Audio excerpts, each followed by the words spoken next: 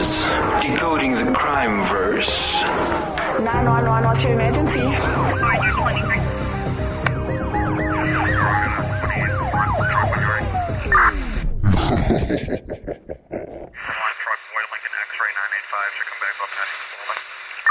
Welcome to Decoding the Crime Verse. I am Nalzi Lee. And she's Danny. Sorry, the record. I don't know what just happened. We're just gonna. Guys, the people I'm in a room with are very strange. Just tell you. It all comes with the territory. Hey, I don't understand why we're friends. But so, today, prison break-ins, bank robberies, bombs, getaways. Everything. We have it all. Epic. Epicness. Yay. Okay. Right? We decided to give you basically a movie. Yep. So something you watch in the TV shows. But no, it happened. So in the 1980s, there was a terrifying pattern combining bank robberies, home invasions, and taking families of bank executives hostage. For years, my voice went funny there. For years, federal agents tracked their suspects, always one step behind. Today, we will look at the crime spree of our two suspects, Jerry Connors and Joseph Daugherty. JJ, for sure. Which one? Both of them. They JJ together. But Terry. No, Oh, I thought you said Jerry. I was like, Jerry sounds like a bank robber. Terry sounds like... We're going to call them TJ together. But Terry doesn't sound like a bank robber anyway. Apparently, Terry was the brains. Even wears glasses. Terry sounds like... Terry, Joseph. Terry looks and sounds like he could be someone's... No, he looks creepy. He looks like a serial killer. He honestly looks like Zodiac vibes. He with does. the glasses, right? Is that him? No, No. they weren't at the same time. Yeah, this was in the 80s. Zodiac was 50s. Yes. Or Trying to 40s. think about my dates. Somewhere there. 50s, 40s, 60s. We have a date range, people. Because, please note, we know about crime, but these details, we don't keep them in the back of our I head. don't remember somewhere. half of the details from last week's show. No, Just but- by the way. Well, you know what? This is side note. My history teacher always said that when we wrote exams and tests, he was never going to ask us what dates Yeah. things happened, because he said you can Google a date. Yeah. But if you learn the meaning behind it and the motives and the consequences, that's what he was trying to test. Your history teacher is nice. They I asked us for know, dates. I miss him. He said as long as you didn't tell him that World War I happened in 1845, you were really good. Didn't it? I'm joking. Nolene, don't give me stress. So, I was about to say so early in the day, but it's already the afternoon here, so that's not a thing. So, these two convicted felons basically met in prison. And often what happens in prison, people learn new techniques and find new partners. Well, what they should be doing is being... Rehabilitated. That's the word I was going But to say. instead they reconciled. are learning new things. Yeah. So, Hectic. in 1982, a group of former inmates began a spree of kidnapping and robbery. For years, the suspects used false names and a network of criminal contacts to elude capture. So, on the December 28th, 1982, in Oklahoma City, the Oklahoma City Bank Vice President Steve Thompson and his wife Ellen arrived home from a holiday party when a car pulled up at their house and outstepped two men claiming to be FBI agents. But on asking for identification, the men forced them into their house via gunpoint. The leader then began interrogating Thompson about the bank where he worked. Thompson gave him info about the bank's complex security system, but didn't give him names of the people with the combinations to try keep them safe. Yeah. Loyal Thompson. We support people like Thompson. Dewey, he told him everything else. Yeah, but he kept the people safe. And they can't get into the safe without the combinations. So technically... Okay. Anyway, the leader warned Thompson to follow his orders exactly, and he was trying to make the point that if anyone sets off the alarms or anything went wrong and police came, that he would kill the police. So they were basically saying, listen to us, do what you're told or people will get hurt. The gunmen held them hostage overnight, and an hour before dawn, they forced the Thompsons to drive them to the bank. They then waited for the employees to arrive, and within 30 minutes, the gunmen had hundreds of thousands of dollars in hand. They placed the manager in the restrooms and told him not to come out for 5 minutes. However, he waited about a minute and a half before coming out, and the robbers seemed to have fled, and he then called the police. The Oklahoma City Police then contacted the FBI, and Special Agent Mike Cycle took the call. And I didn't know this, but apparently in America, bank robberies are jurisdiction of the FBI. Yeah. So they were obviously brought in, and this meant that a nationwide police force would then investigate the crime. Would you go not after the accuse robbers. Thompson, though?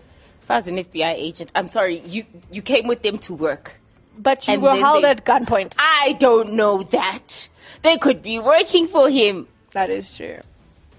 And he's acting, and now he's enjoying all the monies. So the Thompsons described the ordeal, which began in their homes, and they described how no one was hurt, but it was a sophisticated, well-planned crime, and no evidence was left behind. The robbers must have struck before, so often we find this, they might have done smaller Yeah. things, because it takes planning. You can't just do it right Yeah. the first time. And no similar robberies had occurred in that area in the past. So the agents of the FBI then searched the database to see if anything similar had been committed elsewhere, and found a national file of robbery cases which included invasions of bank employees' homes.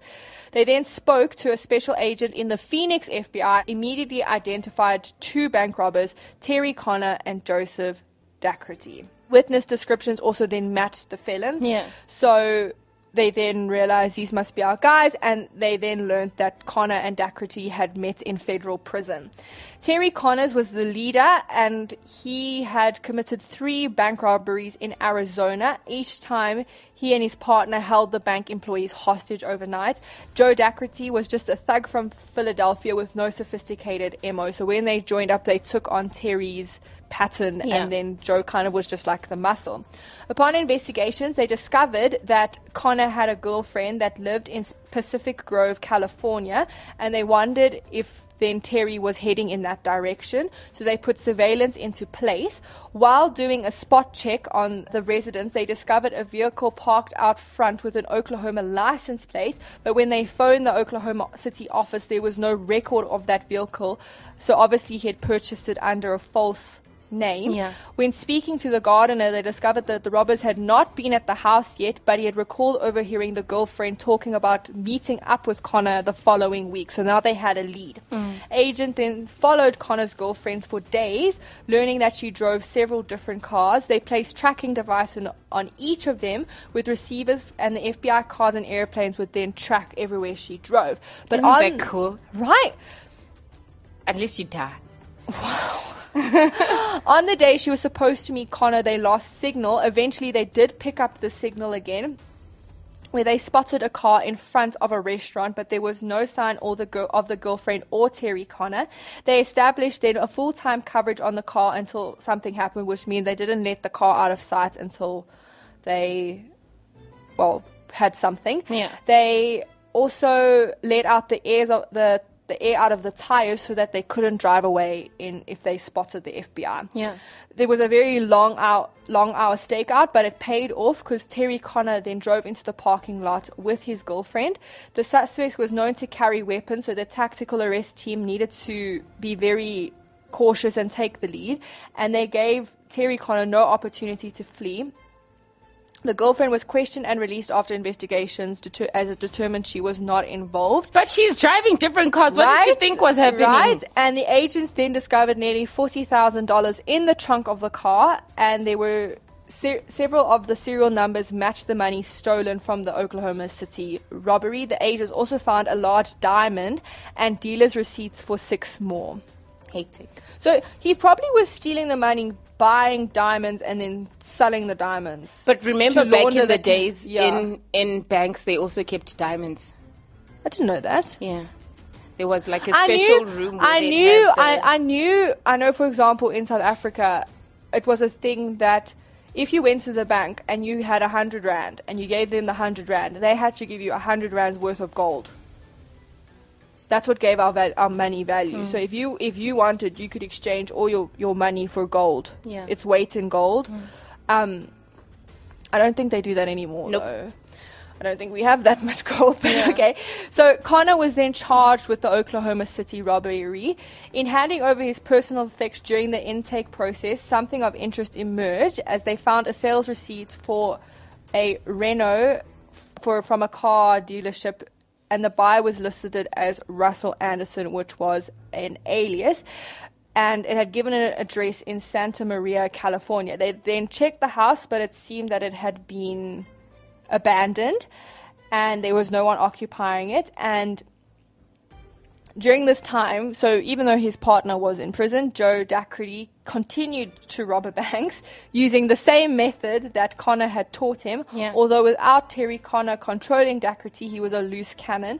For 8 months, there was no sign of Joe anywhere. Then in Phoenix, the night before the busiest shopping day of the year, the vice president, which I'm assuming is Black Friday, the vice president of the large area bank returned home with his family from Thanksgiving dinner with their relatives. Their home had appeared to be burglarized, but the intruders hadn't left. Through the night, the two robbers held the banker and his family hostage, and Joe Daugherty had now a new partner. The next morning, Joe Daugherty and his new partner were ready to rob the bank. They would use the banker's car for transportation with his children as collateral. In less than 2 hours, they would drive to the bank, empty the vault, and escape with $270,000 in cash, leaving the family frightened but unharmed. The banker described the assailants, saying both were wearing wigs and the bigger one was in charge. Daugherty and his new partner were more violent and with their threatening than what he had been with Connor. But again, they had left no evidence and no leads. 6 months later, 900 miles to the northwest, the local police called the FBI to another bank robbery. And once again, it had proceeded with the hostage being taken. But this time, the level of violence had increased as there was now a bomb. They had strapped it around the bank officer, indicating that it was explosive and that if he didn't do what he was told, then they would detonate it. The bomb specialist then freed the terrified bank officer and sent him out to safety. He then cut out the power supply, but actually determined the device was a fake. You know what? It's actually not a bad idea to use a fake bomb. I mean, if you put something on me and told me it was a bomb, I'd believe you. I believe you. Yeah. I really am going to believe you. But with it being fake, you then lose the risk of accidentally setting it off. Yeah. So, I mean, if you put something onto me that had like blocks of grey thing and a beep, oh my goodness, I would be like, I'll do anything. I'll do anything. Just tell me what to do. Have my kidney, have everything. I don't care. I really would. This is very interesting. So the first guy, how many did he commit before? So he had committed 3 before he got into prison. Then he committed the 1 before they caught him. Then lame. this other guy had committed more, but before he got into prison, it wasn't sophisticated. Yeah. It was more small MO type Yeah. of things. Then he met this guy. met this guy and carried on. But don't worry, Terry Connors comes back. Okay. Our story's not done, guys. These people, guys, I was reading into this and I was just like, Wow. this is the time. You know how we say we get boring criminals? These are not boring criminals, I promise. Okay. The bank officer told the FBI that him and his family had been held hostage at gunpoint overnight by 2 men wearing wigs. Witnesses had seen a white sedan with Washington state plates speeding away from the bank after the robbery, so agents searched the area. They found the vehicle abandoned less than 200 yards from the Reno FBI office. It seemed Joe was boldly challenging the FBI. Hectic. They traced the plates and found it had recently been purchased by a man matching Joe's description and a pregnant woman, which they supposed was Joe's girlfriend. And the U.S. Marshals were then called in. The Marshals painstakingly followed a complex trail of cars, aliases, and eventually got a break as they discovered a car accident report linking one of Daugherty's aliases to an address in Idaho. Since the house appeared to be abandoned when they went there, the Marshals interviewed neighbors, and one woman immediately recognized the robber, though obviously he had given her a different name. She said that he had the peculiar habit of shooting pistols in the backyard, but a week earlier they'd packed up and moved. The moving truck rental records were then Subpoenaed. that one. I'm like, it's not Warren, but okay. So they got the moving truck rental records for the area, and they determined that Joe's girlfriend had rented one under a false name and driven to Colorado. That's another thing. Do you see how fast they were moving around? Yeah. Different names, like they were... And she's all telling over me the girls place. didn't know. That's No, man. unacceptable. Yeah, the Terry's I'd stop and girlfriend... ask. The first time he says change your name, I'm like, what's going on?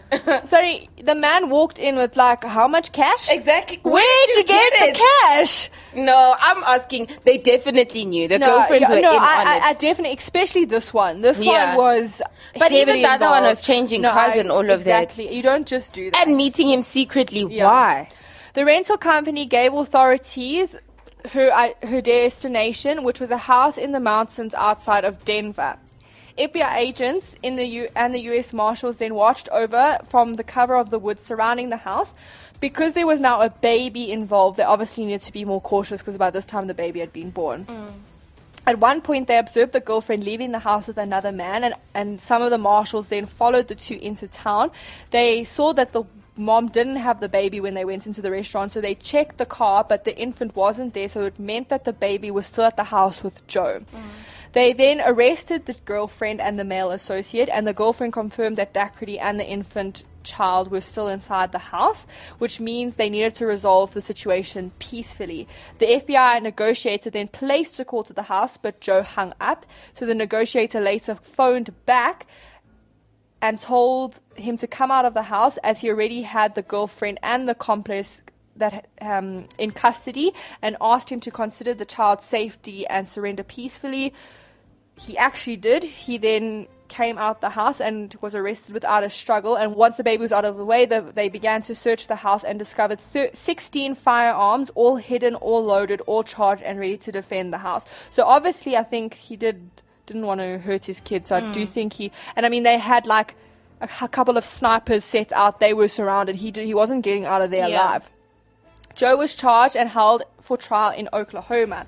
Almost a year and a half later, on June 19th, 1985, two U.S. Marshals were transporting Terry Connor and Joseph Daugherty to Oklahoma City House. Now, the reason they were together was because Joseph had called Terry as like a witness or something, so they were going to the courthouse together. With smuggled in jailhouse contraband, a handcuff key, and a razor blade, they never planned on arriving at the courthouse, as they overpowered the marshals, handcuffed them to a tree, stole their weapons, badges, and car. Hectically exciting. Right? So we've gone Yes. bank robbing, we've been fugitives, and now we're breaking out of custody. Right. Yeah. Security cameras then captured their next crime as they committed two small-scale bank robberies in St. Louis. And they believed it was because they needed quick cash before they got into their regular routine. They believed, well, the FBI agents, that these two would be coming back to strike again. And obviously a bank officer and his family were going to be targets. 2 months later, the police in West Allis, Wisconsin, received news of a bank robbery. It was obviously the familiar pattern of two gunmen taking hold of the bank president and his wife and taking them hostage, and again then making them help rob the bank. And they had once again they had a lookout. The fugitives were bolder as they no longer used disguises. And I remember in the interview I was watching, the guy was even like, oh, the FBI know who we are. Yeah. So like, I mean, that's bold. Yeah. Like, they'll know our names. Yeah. They literally said, no, the FBI will know our names. I was like, yo, guys, hectic stuff. The Connor and Daugherty were placed on the FBI's 10 most wanted fugitives list. Agents later got hold of a man who they thought had been one of their lookouts. At first, the man refused to answer questions about Connor and Daugherty, which went on for 5 days, and as he was afraid of facing Connor and Daugherty in court. Later, in hopes of getting a reduced sentence, he agreed to cooperate but not testify. They said he didn't need to testify because they had enough on them. They basically just needed a way to catch them. Yeah. He revealed how Connor and Daugherty chose the banks they robbed and how they traveled and how they communicated through hotel front desks.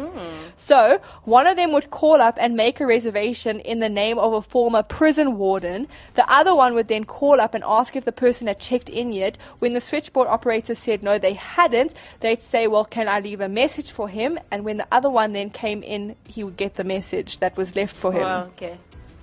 brilliant. Right? Like, I'm like, this is how we do There's nobody crime. else listening to these I messages. mean, Because at some point, I'm like, I want to hear what they say. I'm sorry, we don't do crime, but if you do crime, this is how you do crime, guys. I'm sorry. The most important piece of information he gave at this point was that of the name of another man who was helping Connor and Daugherty rob banks. His name was John Harris. Agents found Harris in Tucson, Arizona. After surveilling him, they saw him making and receiving calls at a certain payphone. They then got a warrant to tap the phone and listen into Connor and Daugherty. They learned the fugitives were calling from Chicago and were planning another robbery.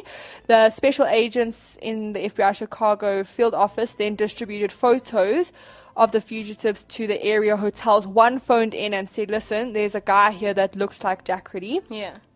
And they also then, when they went through the registers of the hotel, they realized one of the aliases had to be Connor. So then they needed to confront Connor. They got there and realized he was in his room, but they wanted to do it outside the room to avoid a standoff. They were very concerned it would get violent because Connor had said and vowed that he would never be taken alive. When he didn't come out of his room, they didn't let him have when he did come out of his room, they didn't give him the chance to get away. They literally pounced on him and Connor was arrested.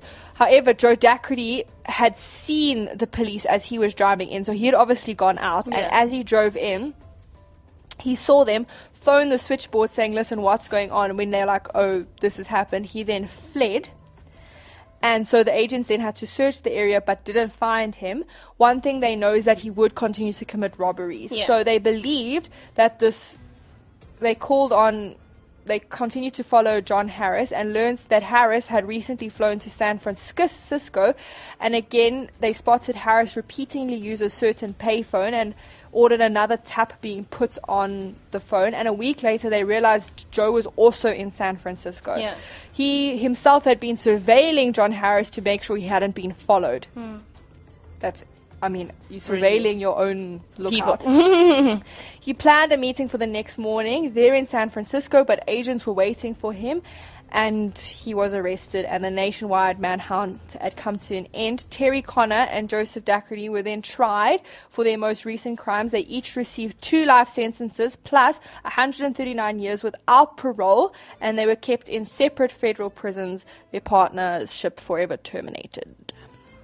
I just want to say Joe Daugherty is very impressive. Right? I'm like, Terry, bro, I broke you out and you're going back. Like, what is your problem? My thing is, what's so surprising is that Terry was originally the brains of the operation. Yeah, so like how he kept getting, well, I guess. But I feel like Joe maybe had he more was street experience. smart. Yeah, I feel like Joe knew how to keep himself under the radar. Yeah. But I mean, I loved how you were phoning the lookouts from different cities. We were using different cars. What I didn't like was that the lookout was using the same phone the whole time. That's stupid. It is stupid. But I mean, using the hotel, what's it called? The front desk to communicate. Like, I usually wouldn't. But in this story, I'm going to say the FBI were very impressive. No, I also agree. Like, they were on top of this case.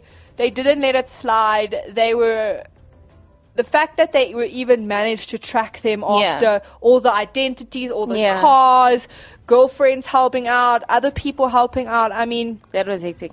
I wonder what happened. So, Joseph had the other partner while Terry was in prison. Did he just drop that other partner? Like, I'm going back. Isn't he the male accomplice that was arrested with the girlfriend? Oh, yeah. That's what I thought. Okay, because he didn't get arrested. And then they were like, we're not breaking you out, just stay where you are. Do you think they had the plan that, listen, if we get arrested, this is how we're going to break out? I think so. Because I don't think it was an accident that he called Terry to be a witness on his case. Yeah. Okay, but number one, why were you transporting them together? Yeah, that's stupid. And why were there only 2 of you in the car? Like, where's the backup? Right. Hello? Like, what? I think also that their plan was probably if one of us gets arrested, the other one will get the other one out. But if we both get arrested, this is what we do. No, I definitely think they had a plan. These people were, I mean, the fact that even at the houses, no evidence was left. Like, they were clean, they were smart, Except Terry. Terry wasn't clean because when they checked his car, they found receipts and all sorts of stuff. And I think Joe got himself caught when he parked his car by the FBI. That was stupid. I really do, though, think that Joe was probably the street smart. I think that's why he survived much longer than Terry. And then, especially now, because Terry had given him this brilliant idea on how to do the robberies. I mean, Joe He was like, let's go. I'll do it. You just say it, I'll do it. He's one of those people that can't come up with the plan, but he can execute the plan. So I found this case very interesting. Well done, Danielle. Your privileges for picking topics have not been revoked. Yeah, I always love a good heist story. I love heist movies. It's just a thing. Yeah. But I really thought this was well done. Not hear my heart and not my words, please. I really enjoyed it. And I mean, it went on for quite a while because they started in 1982 and they only got arrested officially like a couple of years later. Yeah. So, I mean, that's pretty impressive. For two guys, I mean, it's not a whole operation. It's not like the Pink Panthers where they have a whole organization behind them. If you haven't listened to that show, go listen to that show. This is two men. Okay, like they said, they had a couple of accomplices, and they must have had. People said they also believe there was a getaway driver. Yeah, because the guys often just hopped in the car and the car sped off.